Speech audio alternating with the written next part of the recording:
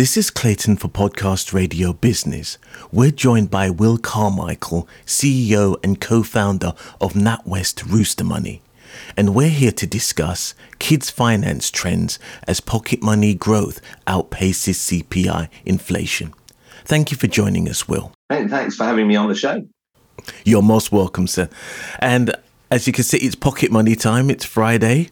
And there are a lot of young people out there looking for their weekly allowance. And things have changed dramatically since I was a young man.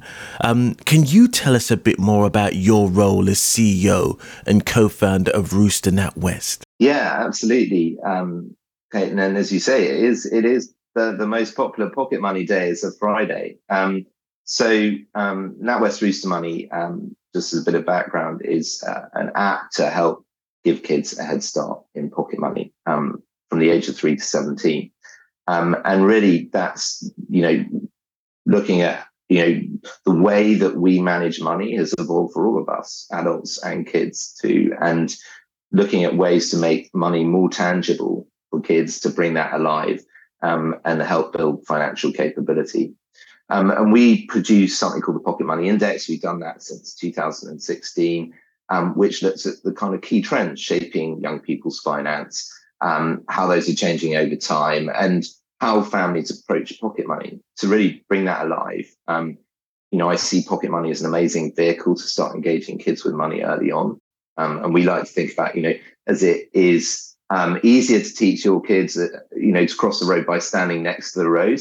Very much see that with money, making it contextual, making it part of everyday family life is a great opportunity to do that. The recent report shows that kids' pocket money has increased by 11% on average during the past year. What are the key trends and the findings highlighted in the report? Yeah, so some really interesting trends that come out. And I should say that the report was taken from about 125,000 children. And it's real data being, from usage. So gives a really great insight what's happening across the UK. So not only we've seen that pocket money earned over the year, so total pocket money is £333 on average, which, as you said, is an 11% jump. I think the other interesting insights is that there's clearly some changes in how kids receive their pocket money. So we see around 57% of children getting that from a regular weekly allowance, something that they know is going to come in, whether it's a Friday, Saturday, Sunday, that might come with, various conditions to get it or ways to earn it. That is down on the previous period. So it was previously about 65%. The other thing that we're seeing is that kids are earning things from extra boost. About 39% of what they're earning comes from that. Now, that might be things like money for birthdays, school results is another one, homework. In fact, maths being a kind of top subject, that will get you a payment of about £8, which is amazing. I certainly didn't quite get that in my day, but I think it reflects that every family is managing pocket money in a slightly different way. Some will say you need to earn it through doing chores. Some of it is from side hustles, so upselling your and recycling your clothes and selling those on. Or, we're also seeing kids unlock some of the value of their old toys that they don't want. And the other really interesting insight is around 8% of money earned is being saved, which is fantastic. The study also reveals that 6-year-olds experienced the biggest increase in pocket money, reaching an impressive 34% growth. My nephew is 6, so I can attest to his bargaining skills, which would make him quite good as a trade union member. What factors do you think contribute to this significant rise? Yeah, it's really interesting. And as a father of a 6-year-old too, I can attest to the hustling. But I think what we're probably seeing here are two things.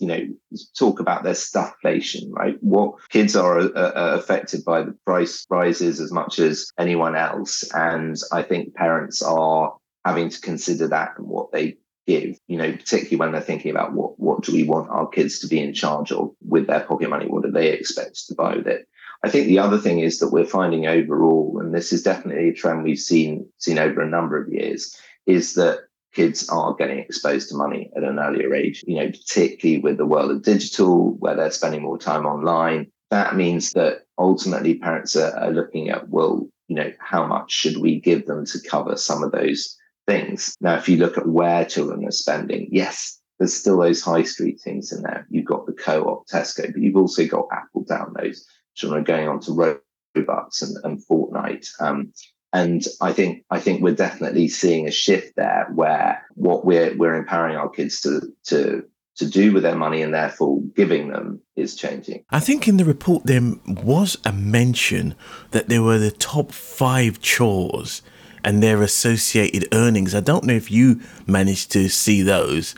And yeah, absolutely. Yeah. So, I mean, and talking through those kind of top 5. So, trending at the top is cleaning the car. I think there's a bit of reassurance that hasn't changed. Certainly that was how I earned my pocket money, which was some time ago now. So that'll pull you in £2.46. Helping with the shopping, vacuuming, doing the laundry, helping in the garden, all these things are, still trending away as great ways for kids to earn a little bit extra around the house. And I think it's worth saying that when we talk about chores, what we find is that parents will often, as I say, set conditions to say, right, to get your pocket money, you need to help do X, Y, and Z. Or they'll say, well, look, you can do these jobs and we'll pay you specifically for them. I think that, there's a bit of a win-win here, because cleaning your car and taking that somewhere on the street, that's going to cost you a lot more than £2.46. So hopefully everyone's a winner there. Yes, I can see that. I can see that there are a lot of young people who are going to be very entrepreneurial in that respect, because going to a proper car wash can set you back quite a bit. Absolutely. So the report also mentions one-off payments for special occasions and so on and so forth, because not every parent can afford to have or dish out a weekly allowance. What do you think, or what are the trends that are occurring, and what alternatives are parents using to reward their kids financially? Yeah, no, you make a really good point. And I think what we find is, the rules around pocket money are, it needs to be flexible and work for your family. It's not necessarily how much you give, it's the act of giving, and putting a structure around that can really help. And indeed, we actually talk about being a bit of a pocket money paradigm is when you start totting up what you might be spending on your kids on a day-to-day basis, whether that's, stuff out of the shops or whatever, that all adds up. So what we find on top of that kind of regular allowance piece is that parents are, birthdays are a point where they might give a bit of money. There might be other incentives. And then I say also those kind of extra top-ups where kids are actually on, selling their clothes and things. And that just reflects, some of the entrepreneurialism that's coming out. But say, what this whole report shows is that every family is different how they manage pocket money. That happens in the context of where you sit financially, but also your I guess, philosophy around teaching your kids about money. And that's a fantastic thing, is it can be totally flexible. Because we've spoken a lot about spending of money and the accumulation of money, but for a lot of young people, they've maintained an 8% savings rate. So they're also getting the savings bug as well. Would you agree with that? Yeah, indeed. And it's really great to see. And I think it's the opportunity. We see some really brilliant ambition from children. With Rooster Money, you can pay an allowance for Boost pocket money. Children can then decide how they're going to split their money out, so they can create pots around savings goals. And what we see is real focus on, well, I'm putting something aside, I'm looking at a longer term goal. And that also then helps with those kind of opportunity cost moments. So, okay, I'm at the shops, I've seen something I want to get. Do I really want to get that? Because it's going to be expensive, whatever I'm saving for. And it's also interesting that saving is not just a part of home life. Saving and basically managing money can be very important as a way of teaching children at school. And I'd like to ask, what role do you think that schools can play in supporting financial education for children? And what, if any, are there any initiatives or programs to help with that? Yeah, no, you make a really good point. And I like to think of it as, I used to work in advertising. and we always talked about, multiple touch points to help communicate something. So it's not only is what you do at home, it's grandparents can be really influential.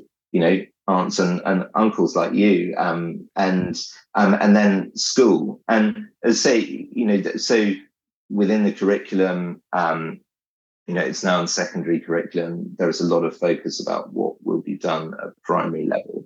There are also some great initiatives, and actually, NatWest have the longest running financial education program called Money Sense, which goes into schools. So there are lots of great initiatives to support that. Ultimately, there are lots of competing things in the curriculum. I feel this is obviously a really important piece. But as I say, I think, that balances with not only the opportunity to talk about it in the classroom collectively with your peers, but also the stuff that you learn on a blackboard, and you're not quite sure how that sits in real world context. And that's where I see money and building financial capability, which is ultimately, it's having the confidence and knowing what to do. It's also having access to the right products. If that's the sort of summary of financial capability. That comes from making it part of the everyday. It's interesting. We're moving towards a cashless society. And obviously, we grew up in fiat currencies where you had to actually get your coins out or get your paper out in order to pay for something. And you felt the loss of that paper or that coin when you handed it over in the shop or online or wherever or whatever or however you spend. Young people don't have that anymore. How can how can parents teach their children to understand the value of money when really all we're tending to do now is just tap and go? Yeah, it's tough for everyone, right? It's frictionless payments, and how do you make that more tangible? There is a reason why in casinos they've now gone contactless. If in Vegas, and I think that building that connection, and that's where I see technology. And that's, I remember my bank account being kind of blown away when I used to get a text, at the end of the month to tell me what my balance was, and now you think about it, we can get push notifications, we can get all those engagement bits. And with Rooster, that's where we've been looking at, you can set up pots and goals to really focus around. And I think, as you said, we're now kind of multi-currency. So kids are also spending their money online on experiences. It's not necessarily just buying a pair of trainers. It's actually, I want to go and get some skins in Fortnite. It's really important, therefore, to have that view of, if you're empowering kids to earn the money, that you'll bring that together, and then they're making those considered spending choices. Then they can see the impact of those spending choices, right? And rather than, the challenge we traditionally had is that you might pay for those downloads on Apple on your own card as a parent, but then your child doesn't see that transaction, doesn't get involved with it. And that's really the case, is, and the great thing about products like Rooster is you can give your child that visibility, that responsibility to make decisions, and they might make the right one, they might make the wrong one, but at least they've got the opportunity to learn from that. What's the future for yourself and the rest of the team at NatWest Rooster? Yeah, it's really exciting to be part of NatWest. We joined NatWest family back in October 21. We've grown a lot in that time, not only supporting NatWest customers, but very much the open market. And part of the bank's mission to help families and businesses thrive. Rooster Money is very much part of that, and supporting youth initiatives. So we continue to grow. We've got really exciting features that we're continuing to bring out. We've just brought out something called Creative Cards, so children being able to get different cards to express, the different ends, and a number of brilliant ways, as you said, to make money more tangible. So our big focus over the next couple of years is to continue growing the business as part of NatWest. So where can our podcast radio business listeners go to get more information? Obviously, they are going to have much lighter wallets, but they will be probably having happier children. Well, I will say, Ned, there is a pocket money paradigm. When you start giving structured pocket money, you'll find that actually maybe it'll cost you a little less, because you know what's going in and out. But if you're interested in that, or indeed the Pocket Money Index report, you can find more at roostermoney.com. That's excellent. In closing off, what would your advice be to parents who are really trying to bring some structure to their pocket money situation and who maybe haven't embarked on this beforehand, but want something to take away for their own mindset for today? Good question, Hayden. Well, overall, my big thing is, going into pocket money is about starting to have conversations with your children. And I think forming a routine, whatever that is, so you might want to, whether you want to give a regular amount of pocket money and put some conditions around how your children earn that, or whether you just want to structure so that they know there are various ways that they can earn money that then allows them to think about what they want to budget and save towards, that just starts forming some of those habits that will go through life with them. Excellent. Will Carmichael, CEO and co-founder of NatWest Rooster Money, thank you for joining us on Podcast Radio Business. Thanks so much for having me. You're most welcome, sir.